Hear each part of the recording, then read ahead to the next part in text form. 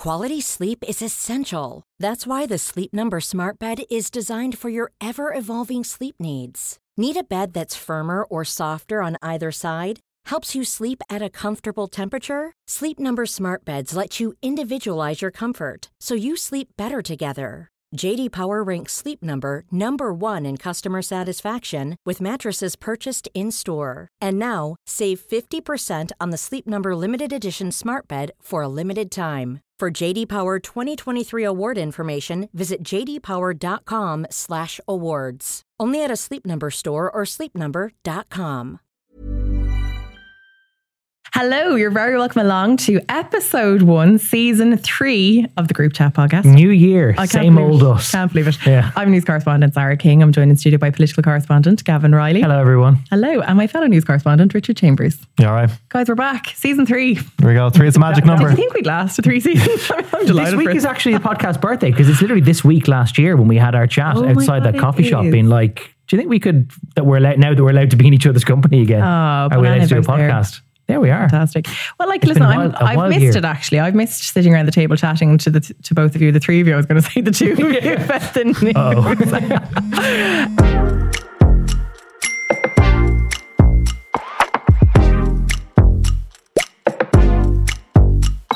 Before we get too far into it, actually, we need to say thank you to the good folk at Apple Podcasts because in our first 2 series, what their quality criterion is, who knows? Because they've got awful taste, obviously. But they included the Group Chat as one of their best new podcasts, or top new podcasts. Wow. There you go. That was good. Which is very nice. So it's a lofty thing to live up to, but let's hope we can. We Thanks, listeners, for that. Yeah. But obviously, guys, one of the things which was happening when we were away was the spike in protests we have seen targeting refugees, targeting asylum seekers. So this is something we wanted to address, where that is coming from, the rise of far-right groups in this country, misinformation, disinformation, as well as that, some of the other aspects of what's happening online at this moment. So we were lucky enough to be joined by Aoife Gallagher of the Institute for Strategic Dialogue and the author of Web of Lies to hear a little bit about some of the things which are driving that talk. Aoife, thank you so much for joining us in studio. And we want to begin by talking about the rise of the far right in Ireland and the fact that, look, a lot of people might have said we've seen a lot of rhetoric online, but we're now seeing this coming to the streets. Was this entirely predictable? I think in some ways it is quite predictable, to be honest, but I think it's also very important to note that this kind of activity has actually been going on for quite a number of years.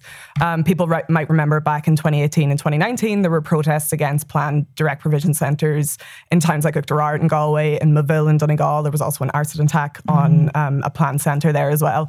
So this kind of activity has been happening, right? But what we're seeing is that it's changing in a number of ways. I think the frequency of the protests that we've seen recently is definitely something to note. The other thing that is quite worrying is that the rhetoric that's been used to kind of rile people up is becoming more extreme. So if you think back to those protests, say the one in Oughterard in 2019, the way the far right were kind of infiltrating local communities there online specifically was that they were setting up Facebook groups, right? And they would set them up with a title like Oughterard against inhumane direct provision, right? So they were playing on the very real concerns that people have about how people were being treated in direct provision to kind of pull people into these Facebook groups. They would then litter the Facebook groups with, conspiracy theories about multiculturalism and different kind of things to kind of, spur on this kind of anti-migrant sentiment. Now what we're seeing is, number one, that narrative about inhumane direct provision is gone. That is completely, it seems that they don't even pretend to care about that anymore. That faux concern has disappeared. Exactly, yes. Obviously, the protests that are taking place now are taking place outside centres that are actually housing asylum seekers as well. There weren't people in those centres when this was happening in 2019. And the language that has been used to describe them is very deliberate. So they use words like invasion. They say that Ireland is this is a new plantation, which is obviously playing on kind of past atrocities that have happened to Ireland. They will say unvetted military-age men to give this idea that, there's some kind of a threat, that these people are a threat. So I think that, as much as it's been happening for quite a long time, as I say, the kind of extreme end of it is becoming more and more apparent.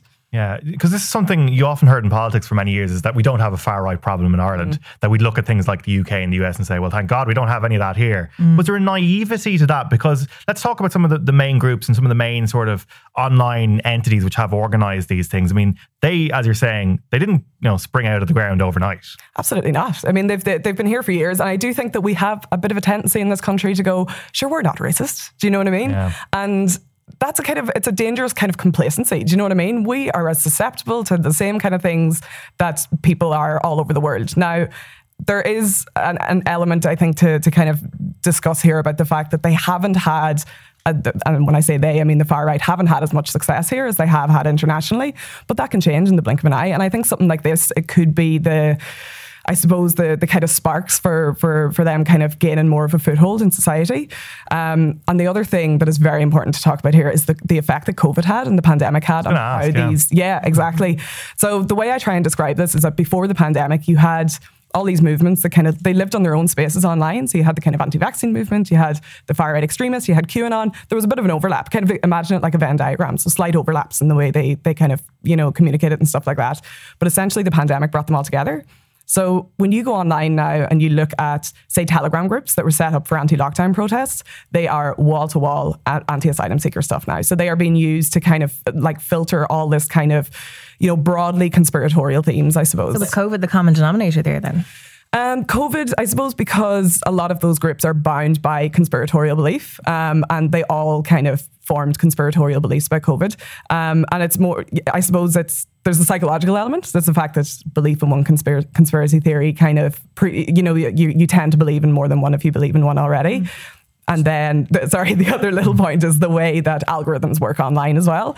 So people would have been kind of fed similar content, I suppose, across these different communities as well. That might be answering the question that I was about to ask, because what I was going to ask was it just a function of how much time people spent indoors and online over the pandemic, or how did the bubbles begin to merge? Like if you start off in an anti-immigration bubble, how does that then merge with other, anti-vaccine bubbles? How do they all then kind of conglomerate? Is it just because people were online and nothing better to do and they stumbled down rabbit holes? Or was there something about the algorithms that actually drove them together? Yeah, there's a bit of both going on, I think, right? Because obviously at the start of the pandemic, no one really had answers to what was going on. We were all stuck at home, and we were looking to these spaces online. And conspiracy theories tend to give people very easy answers to very complicated situations, which the brain really, really likes, especially in times of crisis, right? So again, there's a kind of psychological element. The algorithmic element is also very, very real. There was a study or a bit of research done by The Guardian, I think, in 2020. And what they did is they joined anti-lockdown groups on Facebook, and their recommendations were then filled with QAnon groups, right? And that's because the same kind of things were being discussed across these groups. So Facebook doesn't know that these are, essentially, pathways to extremist movements. So if you started up a brand new Facebook account and the only thing you ever did was join a lockdown skepticism group, that basically the machine then said, oh, you might be interested in all these other fringe theories, exactly. And you would be presented with it without ever going to hunt it out. Yes, pretty much. Yeah. Can I ask, because it was reported in The Independent there the other day that, the Guards are looking into whether or not there are links between the international far-right movement and the Irish far-right movement. That's like a real eureka moment there for officials who haven't seen this coming, as a load of people have been pointing to it for many years. Yeah. But what is the link there? I mean, there was reports that there was meetings, I think the Irish Times reported there was meetings between, I think it was Patriotic Alternative, which is a big UK one, with Irish activists. That must be somewhat worrying from your perspective when you look at what's actually been happening. Like worrying, but not surprising. And I think that there's this idea that what's happening in Ireland is just like an Irish thing. And it's not. It's a completely international movement. Like a lot of this is coming from groups like Patriotic Alternative in the UK. The idea of like the Great Replacement theory was kind of popularized by identitarian groups in Europe. A lot of conspiratorial narratives around QAnon and stuff is obviously very US focused. So, there's no borders on the internet. So they're always kind of borrowing language and tactics and different kind of strategies. They're always communicating across different groups, internationally as well. So it's completely not surprising to me to see that there is that kind of communication going on, because it has been going on for years. You mentioned that people are looking for easy answers to complex things. One person who offers some of those perceived answers is Andrew Tate, someone who's become much more prominent in public life in the last couple of months, particularly given his run-ins with criminal law. Let's just, for the sake of illustration, play our listeners and our viewers an example of the sort of rhetoric that he has been espousing online. This is what's scariest about this entire agenda they're trying to purport, because their ideas, like the feminist idea and like the mainstream idea and like Logan Paul's ideas, all their ideals is if we weaken men, then if they become weak enough, they'll no longer be a threat. And I argue that point absolutely. I think the most dangerous men on earth are the weak men. I think inside of every single man, we're born with a fire inside of us that if we do not control, can destroy ourselves and other people. And if you look at men who have no emotional control, because that's what they're trying to teach us to have. They're saying, listen, you're a man, you're allowed to just cry all the time and have no emotional control, no stoicism, just react to your emotions. Do you know what happens when you tell men to just react to their emotions? Anger. You have school shootings, you have rape, you have violence. That's what happens when you tell men to have no emotional control. Aoife, how influential is somebody like Andrew Tate when it comes to young Irish men? I mean, is he actually having a huge impact? Yeah, I think so. And it kind of goes back to what I just said. Like, the internet has no borders. So if something like this is becoming really prominent in places like the UK and the US, it is more than likely becoming prominent here as well. Andrew Tate is... There's so much to unpack in that clip. It's hard to know where to start, right? Yeah. Andrew Tate is, I suppose, the way to describe him is that he is one kind of member or iteration of what is a wider online movement that is often termed the manosphere, right? So the manosphere is kind of a name that is given to a kind of loosely linked collection of websites and influencers and, you know, message boards and things like that all are linked by their fairly overt misogyny, right? And this is something that's been kind of growing since the kind of very early days of the internet. And it goes from things like pickup artistry, which, you know, Andrew Tate's kind of involved in as well, kind of gamifying ways to kind of pick up women and things like that, to the very extreme end of the spectrum would be like incels, right? The kind of involuntary celibates that I think a lot of, you know, some people would know about. And Andrew Tate kind of takes a couple of different elements of this kind of manosphere rhetoric. The other thing about the manosphere is that they use language in a very specific way to both talk about men and women. And again, very much like rooted in kind of misogynism as well. The manosphere was also one of the first movements to popularize the use of the term red pilling.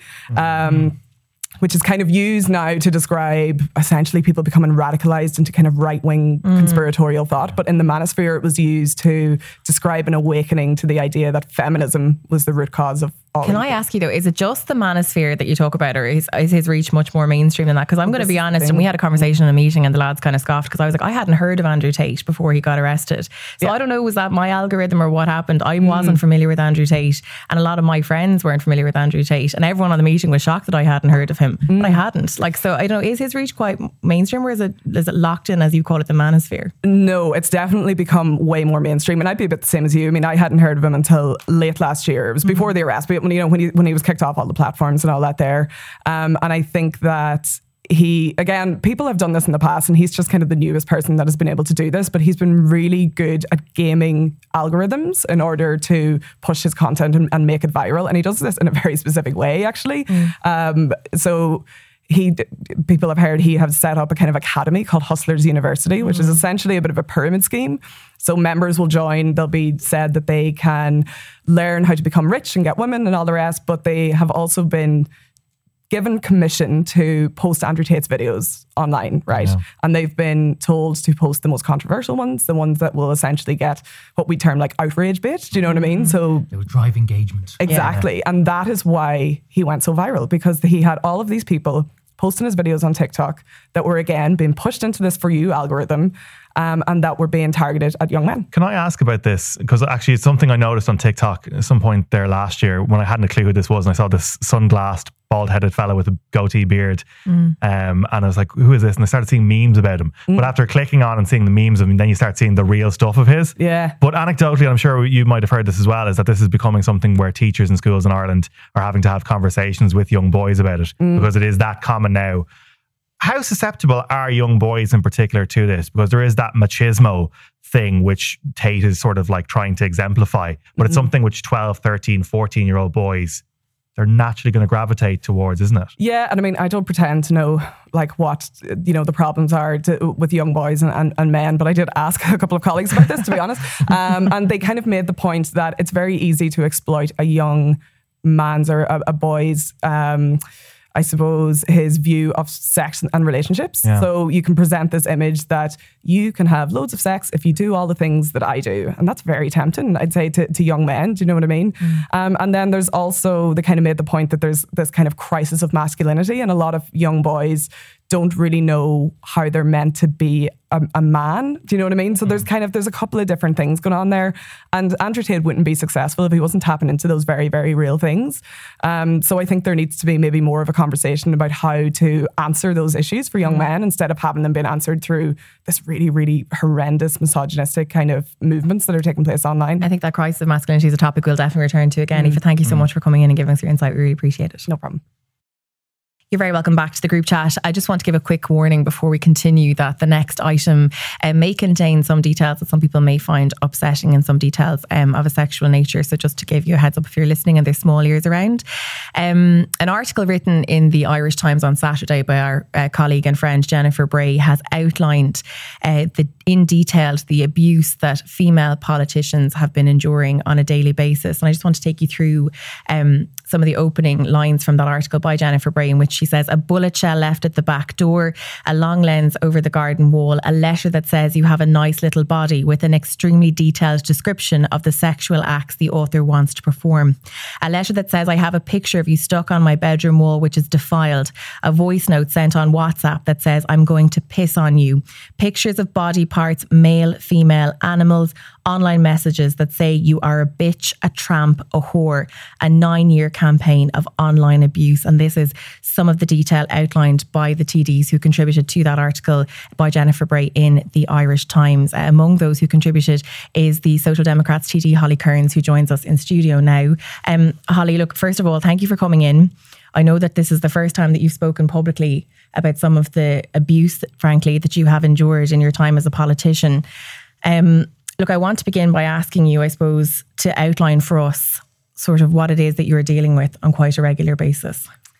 Yeah, and thanks for having me on. I'm a huge fan of the podcast. I suppose I think on the outset as well, it's important to highlight why. Yeah. One of the things I've observed over the last week or two in the there's been a lot of media coverage about the abuse that politicians are getting. And I think we've probably all noticed the fact that politicians don't really want to talk about it. Yeah. And I'm one of those politicians. I've always avoided talking about it unless it was anonymously and I think there's a couple of reasons for that. And one of them is that there's the feeling that it's going to draw more abuse on the politician that does talk about it. And that does tend to happen.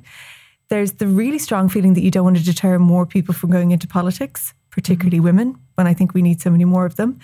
And there's also the knowledge that, like, we're talking about, for example, politicians not feeling safe in their home. And then there's the reality that some people don't have a home to not feel safe in. And there's this kind of, what issues are you working on as a TD? If you're out on this issue, sometimes you can be kind of framed as not focusing on what you should be focusing on. Yeah. And I think that's resulted, all of those things combined has resulted in a kind of collective silence around this issue. Mm-hmm. And actually, although it's not the most important issue in the country, it is a really important one.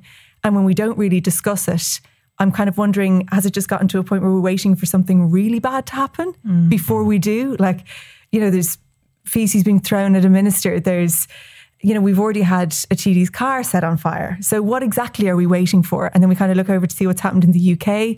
And I think actually, even though there is a reluctance and I feel a bit scared talking about it, it's something that we actually do have to talk about. So that's why I decided that actually I would love to come. And this actually seems like kind of a safe space. This podcast is great. And glad, yeah. Maybe a good time that we start talking about it. Thank you for trusting us to go into some of it. You've been a TD for almost 3 years. And before that, you were a member of your local county council for about 4 years. How immediately after getting elected office did some of this abuse start kicking off? I think it was much lighter on the council. I would say there was a soft launch. And it definitely amped up after the general election. And I suppose the correlation that I felt is the more people know you, the more you get. So it's just kind of a numbers game, perhaps. And that's why it gets worse in national politics. But it started off with, I would get maybe online messages from anonymous accounts, then maybe more of them. And there's obviously the different variations of abuse that you get. And as journalists, I'm sure you actually know an awful lot about it as well. But there's the kind of the public commentary that you get that everybody can see. And then there's private messages, there's voice notes, there's letters, and then there's in person. And I think that was the scale that it went with for me over time as well. And I was perhaps a little bit obnoxious about it in the beginning. And I always thought people would say, God, I saw that abuse about you online. How did you feel? And I'd be going, oh, it's like water over a duck's back. Thought I was so, I don't know what, above it. That sounds ridiculous, but that's genuinely how I felt. And it did get worse and worse and worse over time. And maybe I didn't realize how much it was building up. And it wasn't until I'd experienced it in person in terms of on the street and different things like that. But it wasn't until somebody who had started off with messages to my work phone then ended up turning up at the house on several occasions, wouldn't stop doing that, that it changed everything for me. I felt then like every message I got was potentially somebody who could turn up to my house. And then it really changed how I behaved in every single thing I did then. Like you were frightened? Absolutely terrified. Like I'm from West Cork. I didn't have a lock for a door, even if I wanted to. If we didn't have a key for the door. I didn't have blinds. I didn't have any kind of security. And now I have CCTV, I have blinds, I have locks. I'm hyper aware. So yeah, it became, and even like down to things like the guards have advised me that I can't have a constituency clinic, your traditional one that you advertise in the paper. And then people come and meet you about their issues because I'm advertising where I am and that I'll be alone potentially. And it's like, it interferes with your job to the extent that you can't do the same things as your constituency colleagues, or it kind of impacts you every step of the way. And then you also can't really say why it is that you don't do clinics. So there's all of those different parts to it. But for me, for a while, it genuinely got to me so much. I took a big step back from doing any media, from doing anything like that, because I kind of had that feeling that I was drawing it on myself or something like that. But after a bit of time, there's kind of the realization that like it's really my job to highlight issues. As a career politician, if you step back from doing media and if you stop doing clinics, you may not get elected the next time because people don't see you when you're not present. So it's a huge part of your work and your job is to be out there. 100%. And that's what I really realized, that, and also there is that feeling of you don't want them to kind of win. And even admitting that, I'm like, damn it, I don't want to admit that it did get to me. And there's also, particularly I think maybe when you're a female politician, the perception of being weak is something you don't want to put out there ever. Or a victim. That's not the look I'm going for in politics. So that's why I think none of us want to talk about it. But I think as women as well, it's very difficult. You don't really want to acknowledge that you're at some level of disadvantage to your male counterpart or colleague. And it's something that, I would say I've come across that at times as well, where I've gone like, I don't want this to be an issue because of my gender. I don't want to have to deal with this because I'm a woman. And it's a really and so like that, you kind of ignore it and you push on and you think that actually, if I just ignore it, it'll go away. And then as you say, the reality of it comes to your door and then you're faced with dealing with a bigger issue. Yeah. And you're actually just terrified. Can I just ask, how long did that, you said that started off with messages online and then this guy eventually started turning up at your house. Like how long was that transition or how long did that campaign really go on for, Holly? I think altogether it was maybe over 6 months or more. Yeah. It's difficult to remember, even though it's not that long ago, but it started off with messages and then turning up to the house. And, I started off by kind of trying to deal with it myself, like, please leave the property and don't come back, being very stern. And then there'd be like loads more messages into the work phone, like, I'm so sorry. Really overstepped a line and thinking, okay, great. And was this person coming to talk to you about, I presume they weren't coming to talk about a constituency issue. This was not the motive for calling round. No, it was much more kind of threatening than that, but in a kind of, how do I explain it? Was it veiled as a romantic pursuit? Yeah. Okay. Yeah. That this was so romantic, I'm turning up at your door and I'm making this gesture and I'm declaring my feelings for you. Yeah. Okay. And then like I contacted the guards and they were really like kind of encouraging me to make an official statement and then it would go to court and all of those things. But then of course, that that's a public trial. Yeah. It's going to be followed by the media and like anything like that. It's like, it's you that's on trial, like basically. And I just really didn't want to do that. And so, yeah, the guards were really helpful in that sense. And they did kind of speak to the person and they backed off again, but then they were back and it'd be like when I was up in Dublin, there'd be messages coming in saying I'm outside your house and just all of this kind of stuff. It went on for a long time, but I can't actually remember exactly how long. One of the things when you talk to other women and politicians and other high profile women that they talk about is unsolicited pictures. And I mean, at the start of what you were reading out there, Zara, stuff like, dick pics and stuff like that is something which just happens really, really regularly. I mean, is that something which is part of your everyday experience or even that of your colleagues as well? I'm sure you've all had like experiences like this where you're getting just bombarded with this invasion of stuff that you have no control over. Yeah, and weirder than that actually is I got images, somebody was cutting out any porn that had the name Holly on it and sending it.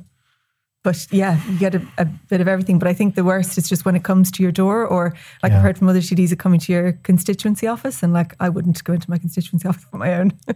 Really, Holly? No, I wouldn't. No, you wouldn't go to the constituency office by yourself? Not with the door unlocked. Yeah. No. Wow.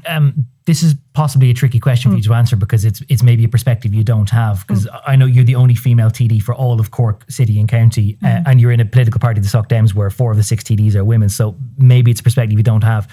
How much worse do you think it is for female TDs above and beyond what it might be for your male colleagues? I mean, how much more intense do you think that the sort of attention that you get and some of the correspondence, if that isn't too formal a word, that you get that is beyond, for example, what Cian O'Callaghan or Gary Gannon might get, male colleagues in your party?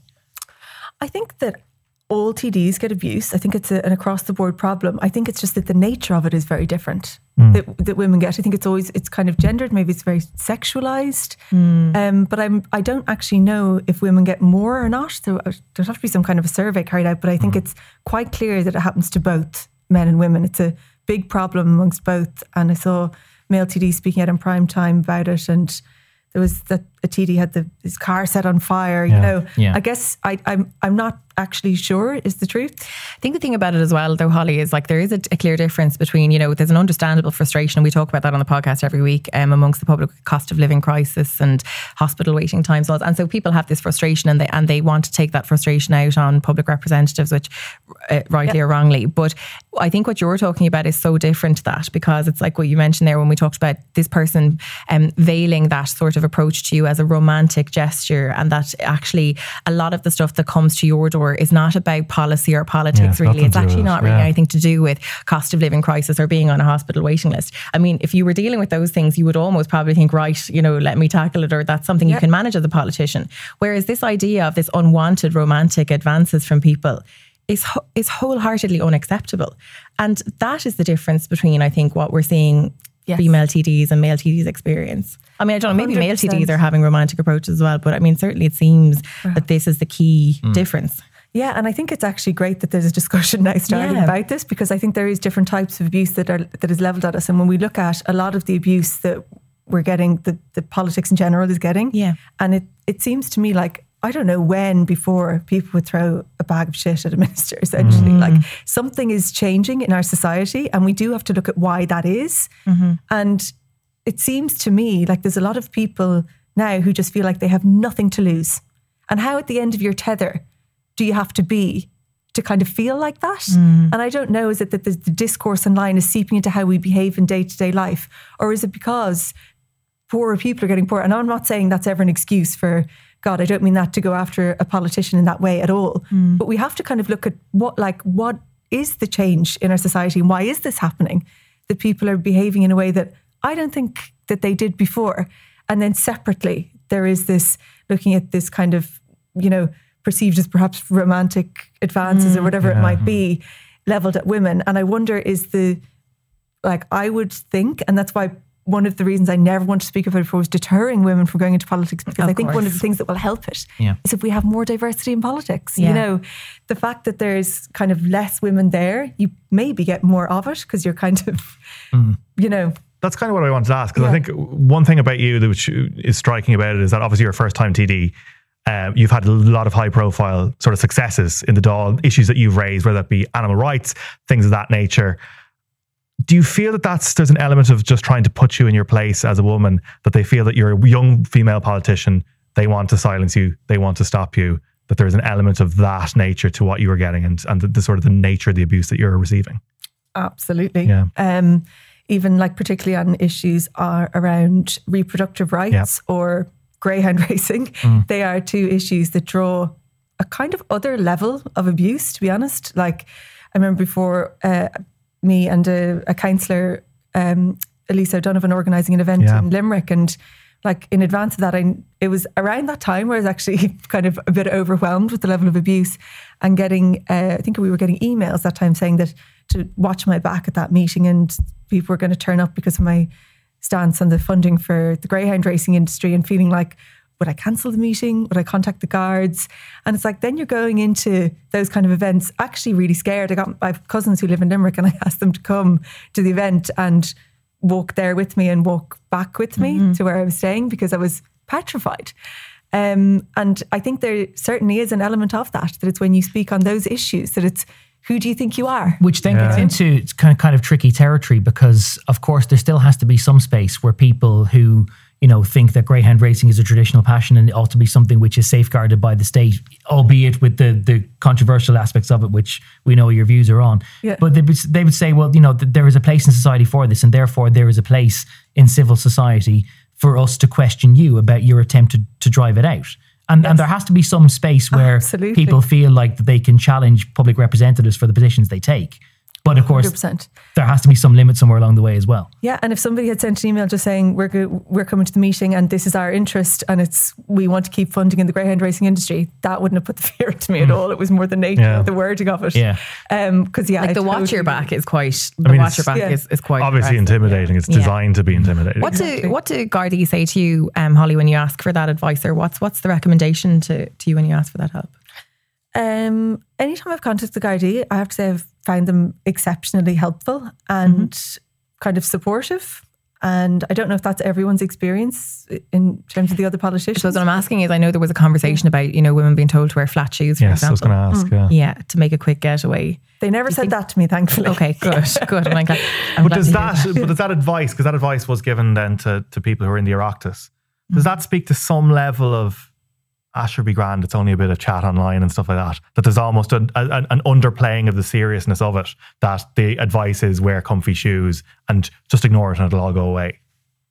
Yeah, I think that there was an element of that. With that statement, it just didn't make any sense to anybody. I didn't think wearing comfortable shoes isn't going to help. At the end of the day, we all know that.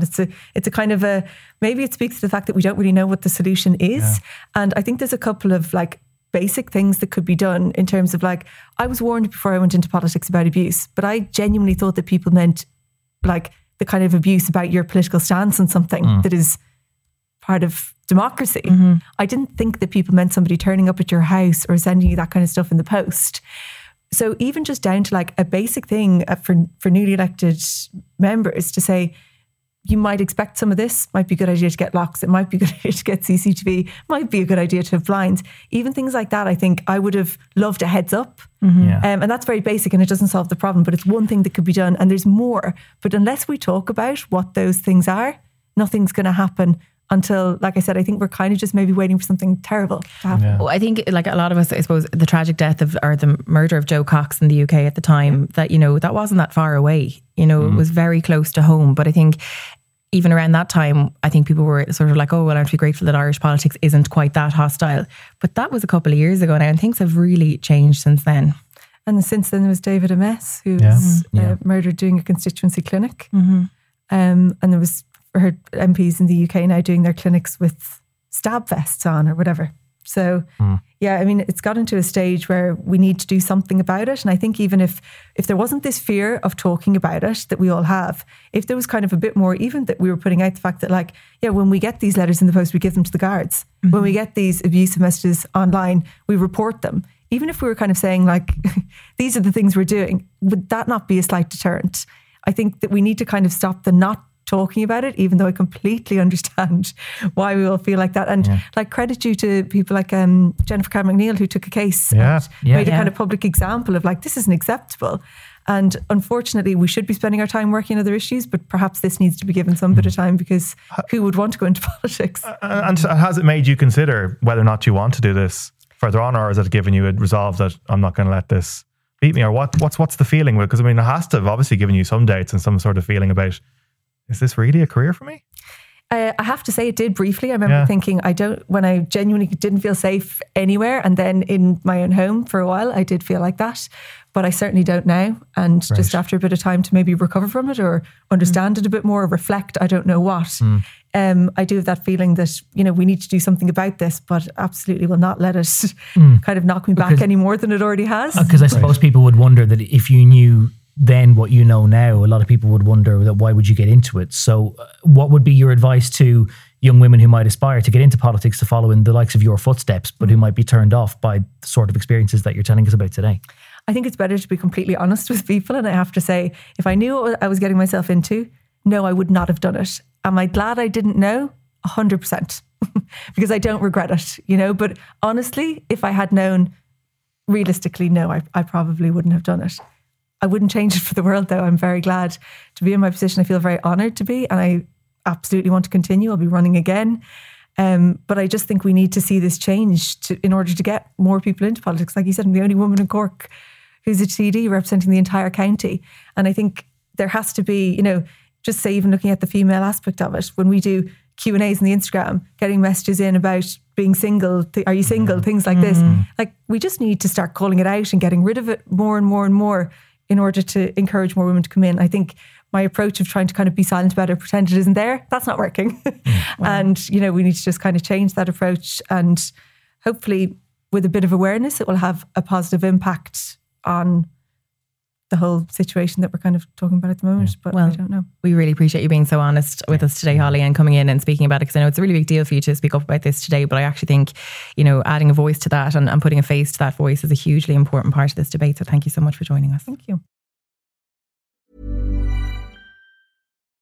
Life is full of what-ifs. Some awesome, like what if AI could fold your laundry?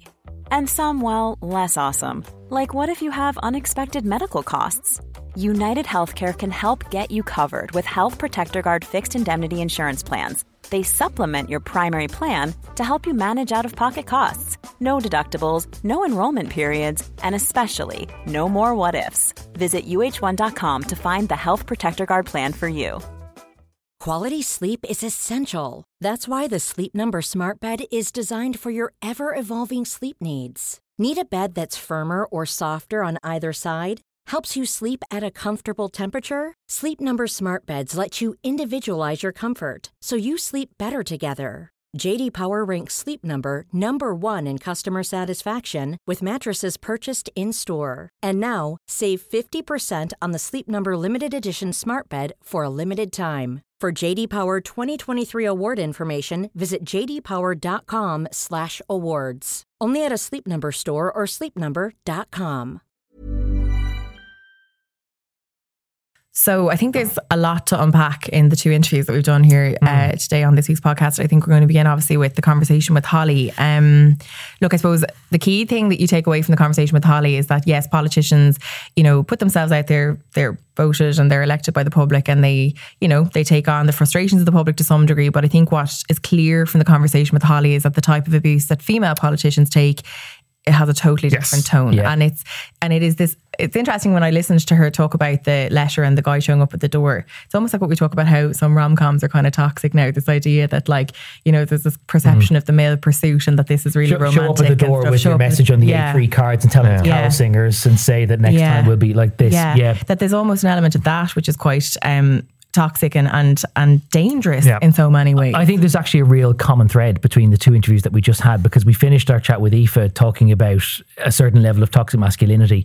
And one thing which, and you become very aware of this, that the more time you spend around TDs like we do, to a certain degree, when you get elected to public office, you kind of become public property. And there's a certain sense of people think that it's fair game then to target you at your home or to expose you to a level of vitriol that wouldn't be polite in any other circumstances, because they think that to some degree they own you.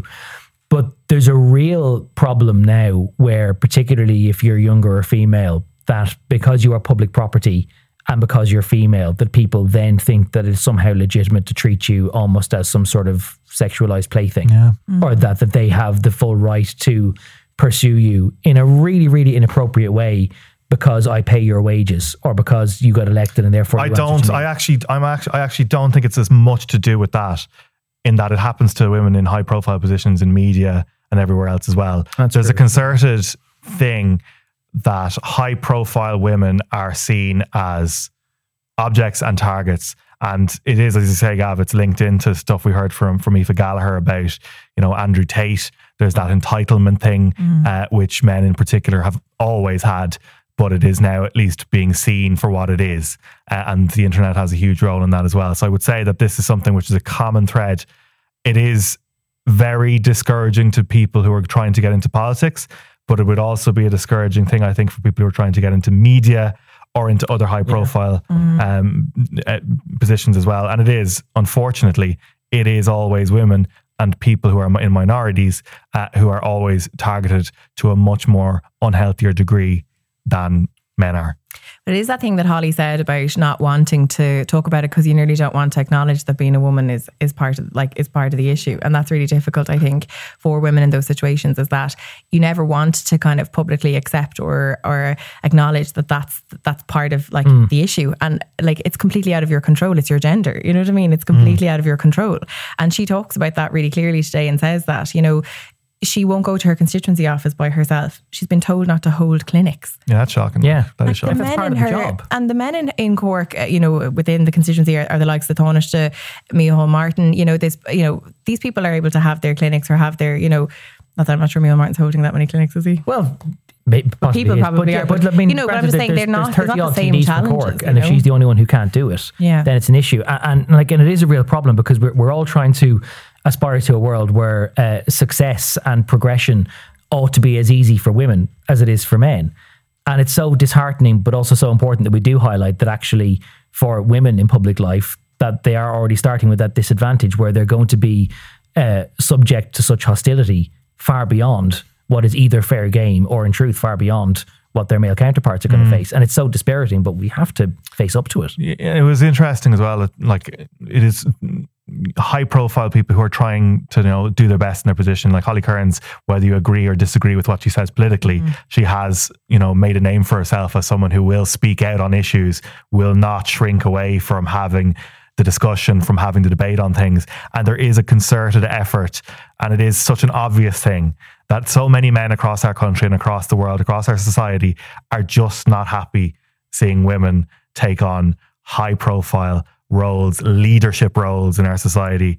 And there is a big effort to try and put a stop to that. And it is something which men need to confront, and it's something that we all need to do, and we all need to play our part in that, because the worst thing that men can do is to sort of just wash it off. And there's that element of, even as Holly was sort of saying when she found that advice that went around about, you know, comfortable shoes and ignore it. How dismissive can you get?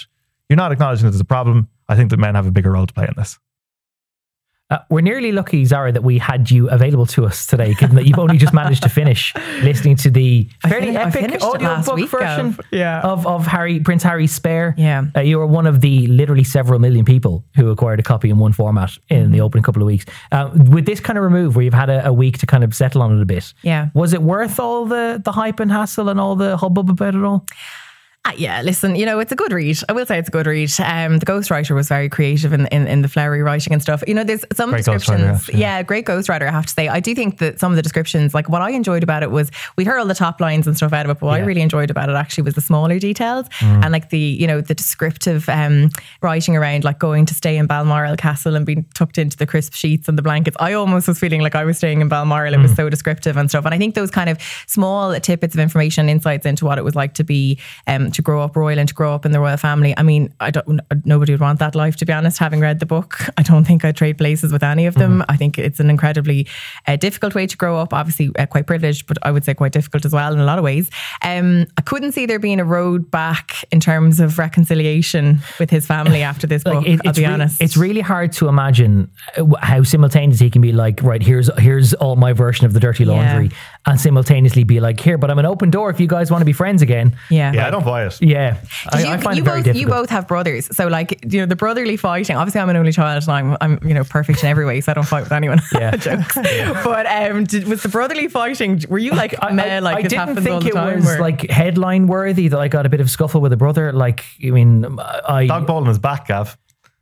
His necklace got torn. Yeah, well, I've never managed to shatter a dog bowl into my brother's. Not relatable, I would say, actually, from my perspective. Okay, so you think it was a bit beyond the standards? Yeah, there's definitely a hatred there. Yeah, a little, but like this whole thing of, there was violence between two brothers, like that was a little overplayed, because like, I think people who are writing those headlines don't have younger brothers. I actually really enjoyed the petty details about them having IKEA furniture in Nottingham Cottage and like buying sofas from sofa.com on Meghan's credit card. I loved those petty details. So if you like, I mean, look, I would say read it if you like it. The details are actually where the value is then, really. I totally think so. I think it's the small details where the value is. Gonna be honest, so I listened to it on Audible. I think it was about 15 hours. I definitely fast forwarded a bit through the middle. It got a bit boring in part 2 in the middle. Then it got kind of good again towards the end. So yeah, listen, Spare, it's a decent read. You know, it's definitely juicy. Group Chat Book Club. Group Chat Book book club. We'll get it started. I'm actually doing Emily Maitlis's book because you recommended that to me last week. Airhead is a very good listen. It's very, very good. And before we let you go, Richard, you will remember, was in the United States towards the end of last year. He came live to us here on the wall behind us.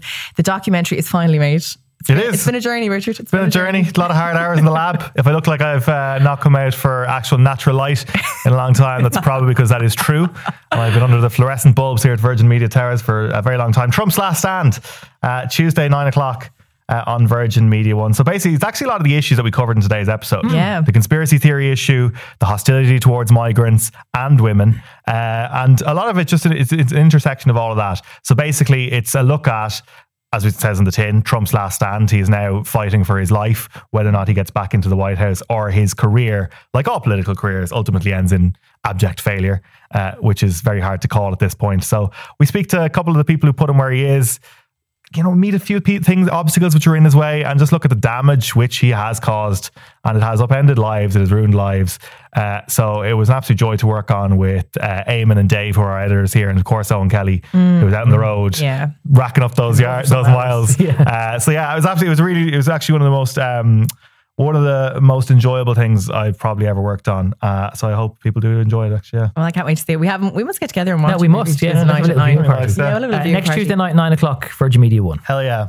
Excellent. There you are. That's the first episode of season 3 done. Did you enjoy it? Yeah. It's like we're never away. We'll see you again next week, guys. Thank you so much for watching and listening. Goodbye. Bye, everybody.